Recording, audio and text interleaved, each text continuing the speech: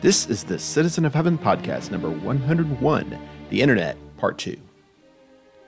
I am Hal Hammonds, and I am a citizen of heaven, and your embedded correspondent in Satan's world. Thanks for checking in.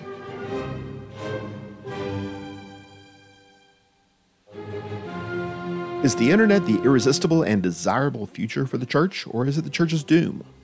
What are social influencers? Who are they influencing, and for what purpose? We cover this and more in the second half of my conversation with Chris Emerson and Dr. Kenny Embry. Chris preaches for the Lindale Church of Christ in Lindale, Texas, and hosts the Excel Still More podcast. Kenny is an associate professor of communication at St. Leo University in St. Leo, Florida, and hosts the Balancing the Christian Life podcast. This is what I've been hearing. I've been hearing people are actually making a living being social influencers, and that thousands of other people are trying to. And why not? Free travel, free food, free tech. It seems like a no-brainer. What it does not sound like is work. And that's the whole point, I suppose. What does it say about our culture that we have turned begging for compliments into a career? And what does it say about us as consumers that we are encouraging it? When it comes to social media influencers, I know some of them, and the ones who are out to get the likes, who are fake and who are self-centered, I don't think they do very well. I think people can see through that. When social influencers are doing it right, they're taking a travel or food blog or whatever, or decoration, and they're offering something people really care about, and they're creating this cool connection with them, and it's going great, and they're getting rewarded for it. That's great, because listen, in a sense, when I think of a healthy social influencer and the life they're living, that's kind of my job. I get checks once a month to share the word of God. When it becomes about me, and we all have to, social influencers have to worry about pride, and they start to compromise what they're doing and the way they categorize it because it's about them. People notice when preachers do that too. Yeah. So there's this fine line about servicing the interest of a captivated audience and them supporting you for it, which is awesome. And you letting that go to your head and deciding that you're actually in the center of this instead of the beautiful thing that you're platforming, which for preachers should be Christ. And for social influencers, it's whatever. So I think that preachers in particular could kind of study that a little bit and see the difference between the good ones and the bad ones, and then retrofit that to what their preaching is about. I am so excited and so much a fan of what I call digital media influencers. I call it the rise of the YouTube middle class. Let's face it, before this, I mean, I was going to choose a grill, but Brad Pitt was going to have to be the one that was going to do the commercial on it because buying television spots to advertise a grill was too expensive. You weren't going to mess around with somebody that nobody knew. You're going to pay the big bucks to get a big name. With social media, the cost for everything has gone down so much. And just like Chris, I know a lot of people, I interview them for my classes. Robert Morales, he's known as Traveling Robert. He's a guy in his late 50s, maybe early 60s at this point. He's got a mini Winnebago. He does long form documentaries on YouTube. Basically, Patreon pays for his travels. He hosts Friday night chat sessions. He's making a living doing this. He's not making millions. He's making a living. And you know what? Good for him. I'm really happy for him. By the way, I mean, I would say each one of us are our own influencer as well. I know what I'm trying to influence my audience to do, and I think you guys are trying to do exactly the same thing. As much as we can, we're trying to influence people to reach a relationship with Jesus. That's what I'm trying to do. Am I trying to profit off of it? It's an expensive hobby for me. So yeah, I'm going to try and monetize it a little bit. Do I anticipate that I will retire on the proceeds of that? Probably not. If I did, I wouldn't complain. I think Chris is hitting on something. Social media is basically a really good feedback loop on whether you're giving value to an audience or not. I think we haven't figured out how to give people who lead us spiritually very good feedback. They get the feedback in the pulpit, and the pulpit is often, boy, that was a great sermon. But what you'll notice is there's not a great feedback loop on what could get better. I know with my episodes, I look down through every episode and I see what topics actually have a lot more downloads. And I'm thinking there's probably an audience there that needs more of this. I interviewed Phil Robertson not too long ago. He talked about parenting. which was kind of not on my radar. Boy, it is now. Because let me tell you, he tripled every other episode that I've had. That tells me there are a lot of people that are interested in how to parent their children better in the church environment. Didn't know that going in. Maybe they just love Phil. Maybe they thought it was the other Phil. I don't know. And by the way, that's also a possibility. The thing about it is now I've got a feedback loop. I know what people are actually interested in me talking about. Whether I decide to go down that road is really my choice. But now I know I have a pretty good idea of what people expect from me. Chris is right. A gospel preacher is the ultimate in social influencer. That's what we are doing, and whether it's in the pulpit or the podcast or whatever. As far as the world goes, one of the most prominent and successful team of influencers that I have seen in the last 10 years is Chip and Joanna Gaines. Yeah. And I don't think of them in terms of social influencers. I suppose that's probably why I phrased the question the way I did. I think of them as workers, as successful business people, as entrepreneurs. That isn't contraindicated to the idea of being a social influencer. But in a nutshell, they work really, really hard. And it's perfectly obvious that they do. Mm-hmm. How could you possibly do all of these things and not be hard workers? I fear that people look at the sudden fame of the Gaineses and look at PewDiePie or the Rhett and Link or whatever. It looks really, really easy to get famous. And surely if you've got millions and millions of views, you must be rich. That sounds pretty good to me. I'm at least as smart as those people. I'm going to travel everywhere and get people to pick up my bills and have my picture taken at the Louvre or whatever. And I'm going to be a social influencer. If you're trying to improve the world, if you're trying to help people, if you're trying to accomplish something, that's fine. And obviously social media is a great way to do that in the modern day. But if this is just all about me, if this is all about telling people how wonderful I am and how great my lifestyle is, going back to the previous segment and the idea of social media ruining your life, there are a lot of people out there who are legitimately sick. And I don't mean that in a pejorative sense. I mean that in a clinical sense. They are suffering from depression. They're suffering from all kinds of anxiety and such because they tie their self-worth to how many likes they get, how many clicks they get, the kind of comments they get on their posts, how many times they're shared. It's not even primarily how much money they're making through this. It's how important I am in the eyes of other people.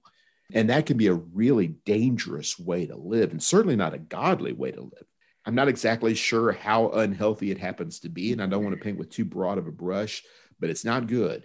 It's not moving us forward with regard to moral and spiritual things. First of all, you said contraindicated. I looked it up. That is a real word. He shoots, he scores. I read the definition twice. I don't even think I understand. I'm reading the definition. I don't think I understand it.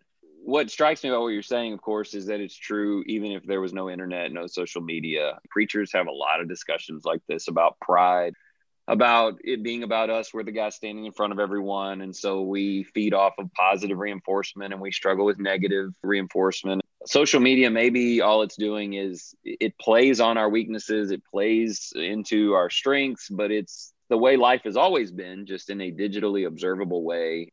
If somebody's listening to this and they've stuck with it this far, please do this. Whatever you think you've learned about the internet today, back it up and take it out of the internet and see if you've also learned it everywhere else. Have you learned it in your own attitude? If you're a preacher, have you learned it in your preaching? Have you learned it in your marriage? Social media's problems are life's problems seen on a computer screen, and social media's advantages are real life advantages, just digitized and sped up. Don't separate them as if they're two separate things. It's still you as a part of an experience, either making a difference or not making a difference. Yeah. If you start having those kind of ego problems, one of the things that I would say is get married and then have children. Because one of the things that's going to happen to you real quick is you're not nearly as special as you think you are. And you're not nearly as right as you think you are either. Chris and I have talked about this before. People need to get back to the church buildings. They need to get back to the church buildings because they need to be in a room of other people that don't agree with them. They need to get into a place where they can be nicely called an idiot. The real disadvantage of online is it individualizes an experience. No two of us have the same Amazon homepage. My Amazon homepage has a bunch of Kamado grills on it. Yours doesn't, because that's not what you're looking for. The internet customizes an experience for you. And there's an advantage to that, but there's a big disadvantage to that too. Because when everything is customizing itself for you, you have an aggrandized sense of yourself. Chris has an excellent episode on this. I do too, which is all about gratitude. The importance of all this is be thankful. The beauty of prayer is you start figuring out you're not that important. And when you start realizing that your way is probably not, number one, the only way, or number two, even the best way, it starts putting a lot of other things in perspective for you. We're all bigger idiots than we think we are. We're also not as bad as we think we are. Don't believe the press on either end of that. You are somebody who's trying. My favorite definition of a good marriage is two people who are still working at it. It's not ends-based. It's process-based. Are my wife and I still fighting? Yeah, because we're still working at the relationship. We're still trying to be good for each other. We don't use the internet to show our weaknesses. We use the internet to show our strengths. I mean, it'd be kind of silly for us to show off all of our weaknesses and such. We may not be actively hiding those things. We may be honest with the world in our dealings. We may be relatively open in our communication, but we're not showing off our weaknesses. And the selfie culture is the most recent and maybe the most extreme example of this. You know, we've got the right angle and we've got the right filter and we've got the right background. We want to make sure that our life out there in the gram is ideal. It's perfect. It's flawless. You wish you were like me. Yeah. And in reality, of course, that's not true. And to a certain degree, I think maybe we as consumers play along with that. We don't want to see supermodels with freckles and moles. We want the best of everybody. And we play along with this idea of the perfect reality because it helps us escape our problems. But the fact of the matter is, we have always led with our strengths. You know, the amazing thing is on our first date, I did not tell my wife, my future wife, that I was a slob.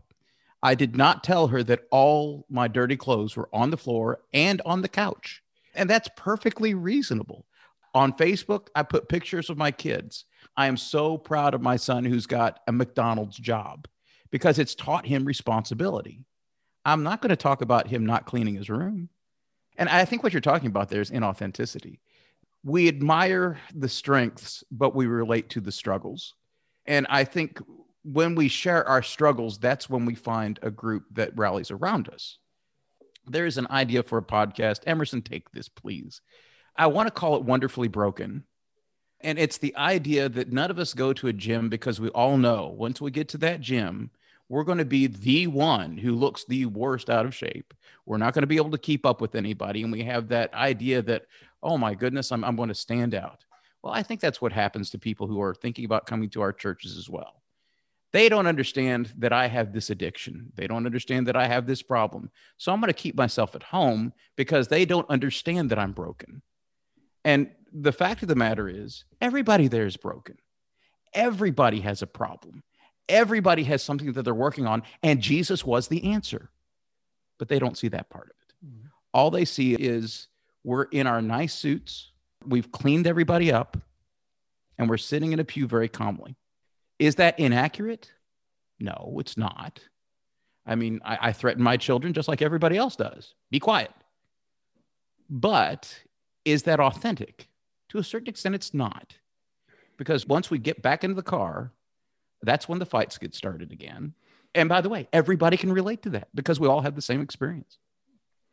It's kind of hard to be influential in someone's life unless they see both of those things. Unless they know that Kenny's son does this and he doesn't do that. They're proud of him for this, and they're also maybe a little disappointed in that, and they're wrestling with it.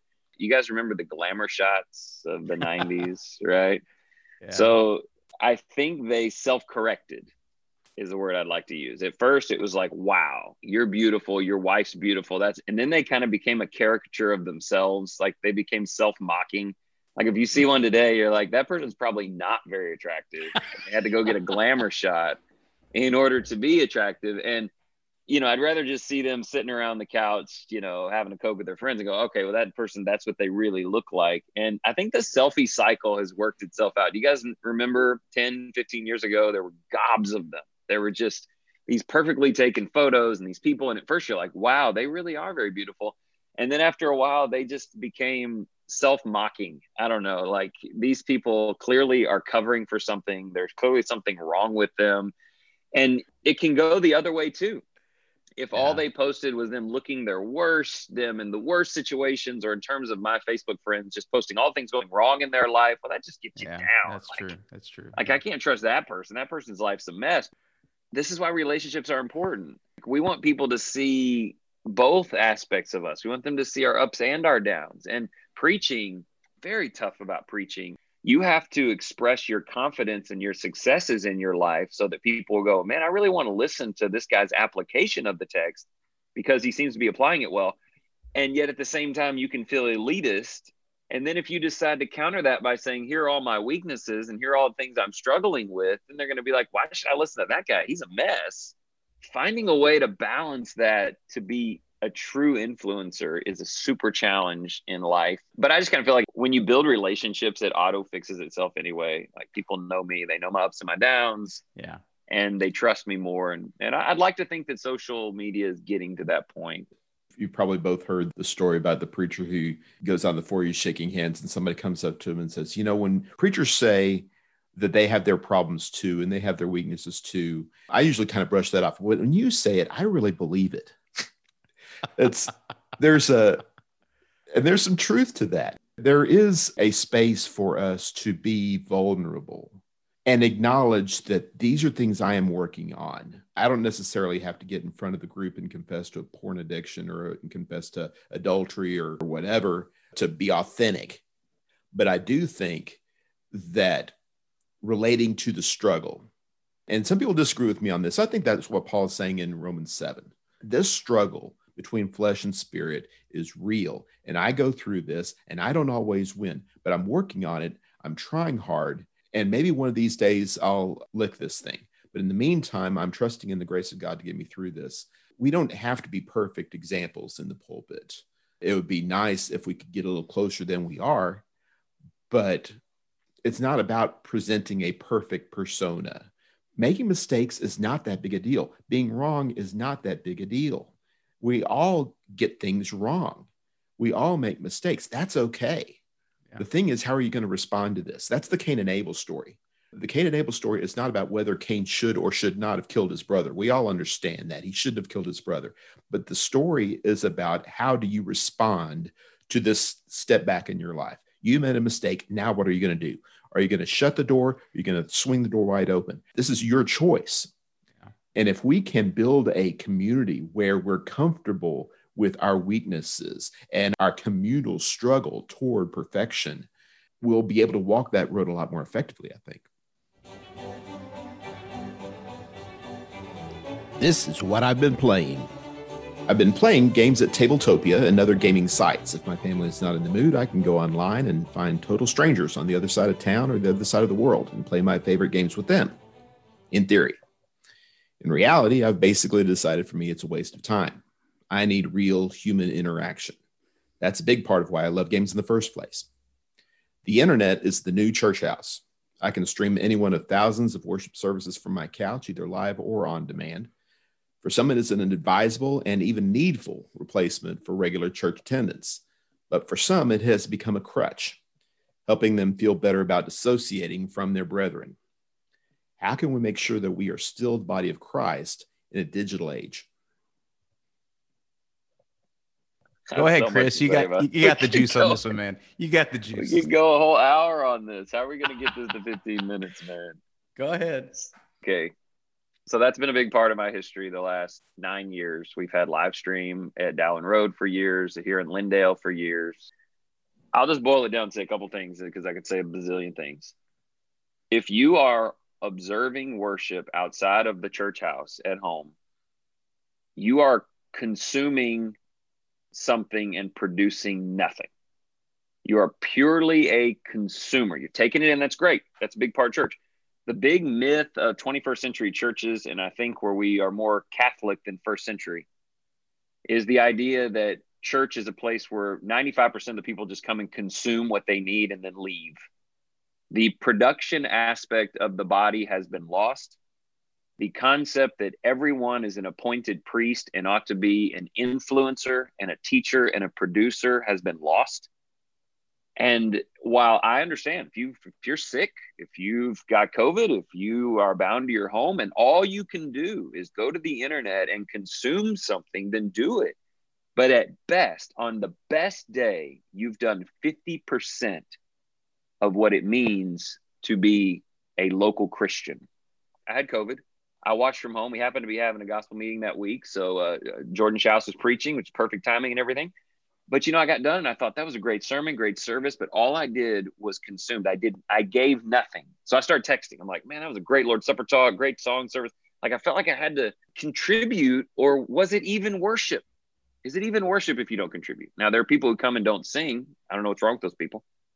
But this is like the new form of coming but not singing, except you just stay home. Like your voice isn't becoming a part of it. So to me, live stream has its value. It's used by congregations across the country who don't have local preachers, who can't get out. That's beautiful and wonderful. They can sing in that room together. It has many benefits for those who are homebound.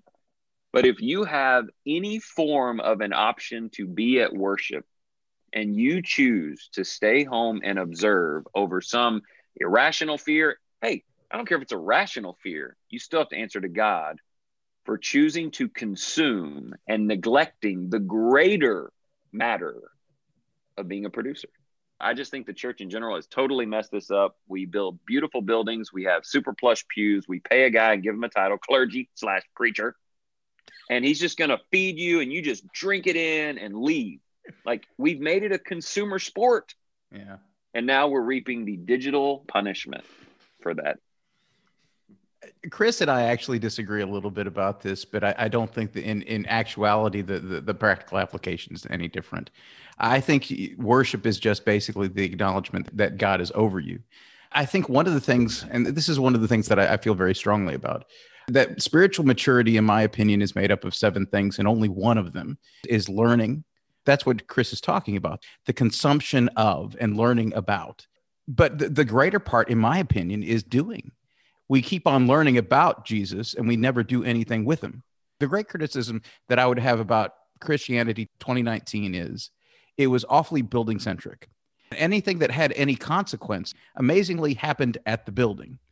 Christians have gotten way too comfortable having another Bible study, but not actually going out and teaching people. They've not done a lot, but they sure have learned a lot. Where Chris and I line up on this is Christians need to be doing more. They need to be producers. I completely agree with that. Consumerism was at the building before the internet was created. Before the pandemic came, there was a small percentage of people that did all the work, and there was a group of people who felt like the pinnacle of Christianity was 3 times a week sitting and listening and learning. Exactly what you're saying. Yeah. And so for those people, the idea of sitting at home just comes natural. And honestly, what I'm saying is to elders and preachers is we taught them this. We taught them that, as long as you're sitting and listening and learning, even if you're at home, like that's the pinnacle of the non-paid Christian position. The building can be the centerpiece, like Kenny said, but only because it's the place where I can love people and serve people and learn about people and do things for people. And yeah, well, I think we're actually in pretty much total agreement. I'm just madder about it. I would say this as well. I mean, it comes from a natural impulse. The most expensive thing that we've got is the building. We would put a lot of attention on that thing that takes so much of our resources. So I get it, but I think one of the blessings of coronavirus is this. It's asking us to reevaluate what we mean by worship. I know a lot of people who are working as hard as they can to get back to 2019 Christianity without recognizing the problems of 2019 Christianity. They want to say, well, we were perfect before all this, and we're going to get perfect right after all this, after that vaccine gets out. Look, there were problems in 2019 too. I think Chris articulated this really well. I don't remember you said this, Chris. There are people who should have been teaching their kids at home, but they weren't. And all of a sudden, when there wasn't a Sunday morning Bible class for their kids weren't learning. That's a breakdown of the family. That's not a breakdown of the church. Like both of you were saying, I'm not sure exactly how much has changed. I think we have a better view of the way we always have been with regard to participation, and the people that we're worried about because they are not coming to church services when it seems, as best we can tell, they should and could do it if they really wanted to. Those are the same people who were sitting in the pews, half asleep, mumbling their way through the song service, arriving 5 minutes late, leaving during the invitation song. They weren't engaged anyway. And now they're not engaged from a distance. Serving Jesus is always about giving your best, or should be. If the best you can do, in all honesty, if the best that you can do is watch a screen, then watch a screen. But I would offer to you that unless you are suffering some kind of horrible, debilitating disease, you're in a hospital bed or whatever, there is more that you can do than that. My own late father-in-law and others who were in the hospital bed, dying of cancer, checking on people whose faith was weak, people who were not serving as they should. There is something that you can offer the Lord. There's something that you can offer your brethren. Like Chris was saying about being a consumer rather than a producer. Mm-hmm. Does your phone not work? You're able to post on the internet about your cat videos. Can you post a link to the sermon, to a link to the podcast or whatever? If you have an internet connection, there are dozens of things that you can do with virtually no effort. Yeah. That will participate somewhat, not the same thing by any means as what you would do under normal circumstances, hopefully, but it's something. There are legitimate one-talent people out there. There's nothing wrong with being a one-talent person as long as you use the one talent. This is not a vacation. The governor didn't give us a break from serving our brethren because of COVID. There is a way that you can participate and serve and be effective if you want to find that way. The question is whether we want to. Everyone is an influencer. If you're someone who has been staying home, you've influenced people by that decision. If you're someone who is a producer, obviously you're influencing by the people that you're helping and the way you're reaching out and using your abilities. But I just wish everybody understood that what they choose to do or not to do, it influences people. It makes a difference. And we're going to see that as we get through this pandemic thing. There's a lady at our church who is young. She's in her 50s and she has terminal cancer, and it's been an incredibly difficult battle. She knows Sunday, unlike a lot of people who are perfectly healthy, but scared of an especially dangerous influenza, she was there. She was laying there on a pillow, barely able. She had to get up in the middle and go out. Somebody had to escort her out, and she came back in. She made she will always have made a massive impact by how important being with God's people is to her. The things you do, they matter. They contribute to a church culture. And we haven't talked about the church in general, but what's the church culture at Lindale? It's the church culture that we love to be at worship. We love to be involved in each other's lives. And it feels really strange to just be at home and purely consume. The hardest part about changing a culture is getting every member to understand that you are a part of that culture. One of the things that I've heard over and over again is that basically COVID has accelerated the people that we're going to lose anyway. And I think that narrative is true to an extent. But one of the things that's happened is there were a lot of people that were just kind of fringe anyway because they were growing up. And I think we are losing them as well because they weren't as strong as they needed to be to weather a storm like this. And by the way, that's not a function of going to a building. To get to the church where I go, I probably passed 3 other congregations that would be just as good. But I passed them because I want to be with that group because they have some kids my kids' age. We have started sorting ourselves into interests and not geography. And I think the internet is just the next iteration of these are the people I'm interested in being a part of. Why? They probably think a lot like I do.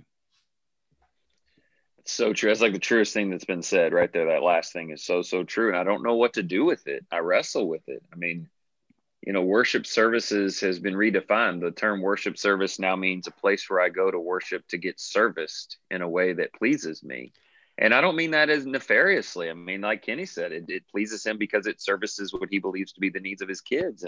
And there's room for that. But worship service ought to be a place I go to worship God and serve people. Can it be both, though? I mean, and I think Kenny would be both. He's a person who contributes, but he also gets what he needs for his family. I would think that a guy like Kenny or Hal really want to make sure that stays in balance. I want to go because I love the way that this church helps to service the needs of my family. And at the same time, the only way I belong here is if I also am someone who is leading, teaching, helping, serving, contributing. And it's a balance. So we're not saying we want people to quit being consumers and just become a producer. You'll burn out. Yeah. But there's got to be this beautiful mixture. And I just have this very optimistic view of what the church can be if we can have a new reformation, a reset. I love this book, Jack Wilke's book, Church Reset's the best thing I've put my eyes on outside of the Bible in 5 years, where he's just like, let's reset back to first century churching where nobody had a need. Acts 4, can you believe that? Yeah. Nobody had a need. Why did nobody have a need? Because those who had more sold or gave to those who didn't. Everybody shared. Yeah. Which means people had to take. I did an episode on this a few weeks ago. Givers have a really difficult time receiving. Yeah. And receivers have a super difficult time giving. We've got to create that mixture. I believe we can. I think it's intentional culture creation. A good coach knows that he has to create the culture that he wants that team to be. I think we could learn a lot from sports. We have to go in and start creating a culture and not just wait for the culture to enter the doors. We have to be the body of Christ. We look at people who get drafted by this great team and they serve their 3 years and they contribute and they win a Super Bowl or whatever. And now it's contract renegotiation time. And I have to do what's best for me. I have to take care of myself. And we say, so you're saying that $2 million a year is not good enough. You've got to make $3.5 million a year. And to do that, you're going to go play for the enemy. We hate you now. You've changed jerseys and now we hate you. And we have such contempt for that kind of attitude. Don't you have enough already? Aren't you happy being part of? I would love to be part of the team that you're part of. Yeah. But they serve themselves better in some other place. We are simply a collection of body parts. If we can get back to the idea of what every joint supplies, respecting everybody, regarding everybody, doing the best we can where we are, and all for the common good of serving Jesus and serving one another. That's not what the church can do for us, what we can do for the church. Yeah. If we get into this service mentality, the Apostle Paul and others too, just beat us over the head with this imagery. We are constantly told that this is about serving other people like Jesus served you. Yes, I am really glad Jesus served me, but see, I got this stuff in my life. I don't really have much to give. What I really need is for the church to help me. That kind of mentality has characterized the church from the beginning, I suppose. Maybe, like Chris indicated from Acts 4, maybe in the early days they didn't have it, but it didn't take long to get it. I really think that if we can get past that, get to thinking about other people, have this mind in you that was also in Christ Jesus, if we can get past this selfish approach to the church and get to serving our brethren, like allegedly we're serving Jesus, this problem ought to fix itself. I'm just incredibly optimistic for what the church can be. And I think that when we get through some of these breakthroughs and we see it differently, it'll change everything.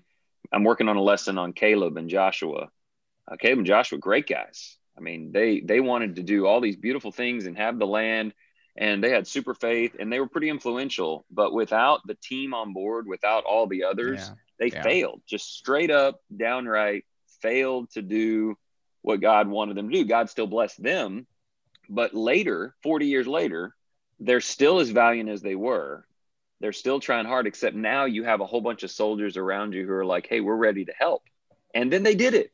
And I look at the church and the sort of the 90-10 rule and the 10% of people who are working really hard and they're burning out and they're pushing through discouragement and they keep lifting the weights and they're trying to move this blob of 90% of people, and there's a lot of failure. And I don't know who gets the blame for that. I think the workers probably blame themselves for not being good enough workers. I know preachers do all the stinking time, blame themselves. But if we can change the culture to everyone contributes, and we can you don't have to be a leader. You don't have to be a Joshua or Caleb, just be a soldier with a sword in his hand. Like, we just need some numbers. You can do unbelievable things in the church. I believe that. I'm ready to take over the whole town of Lindale, every single square inch of it. But you're going to have everybody get into service working mode. But I think we can. I look at Caleb's story. He was ready when they were ready. God reorganized things, culled it out. Boy, did he cull it out. They buried 40 men a day for 38 years. He culled that thing out.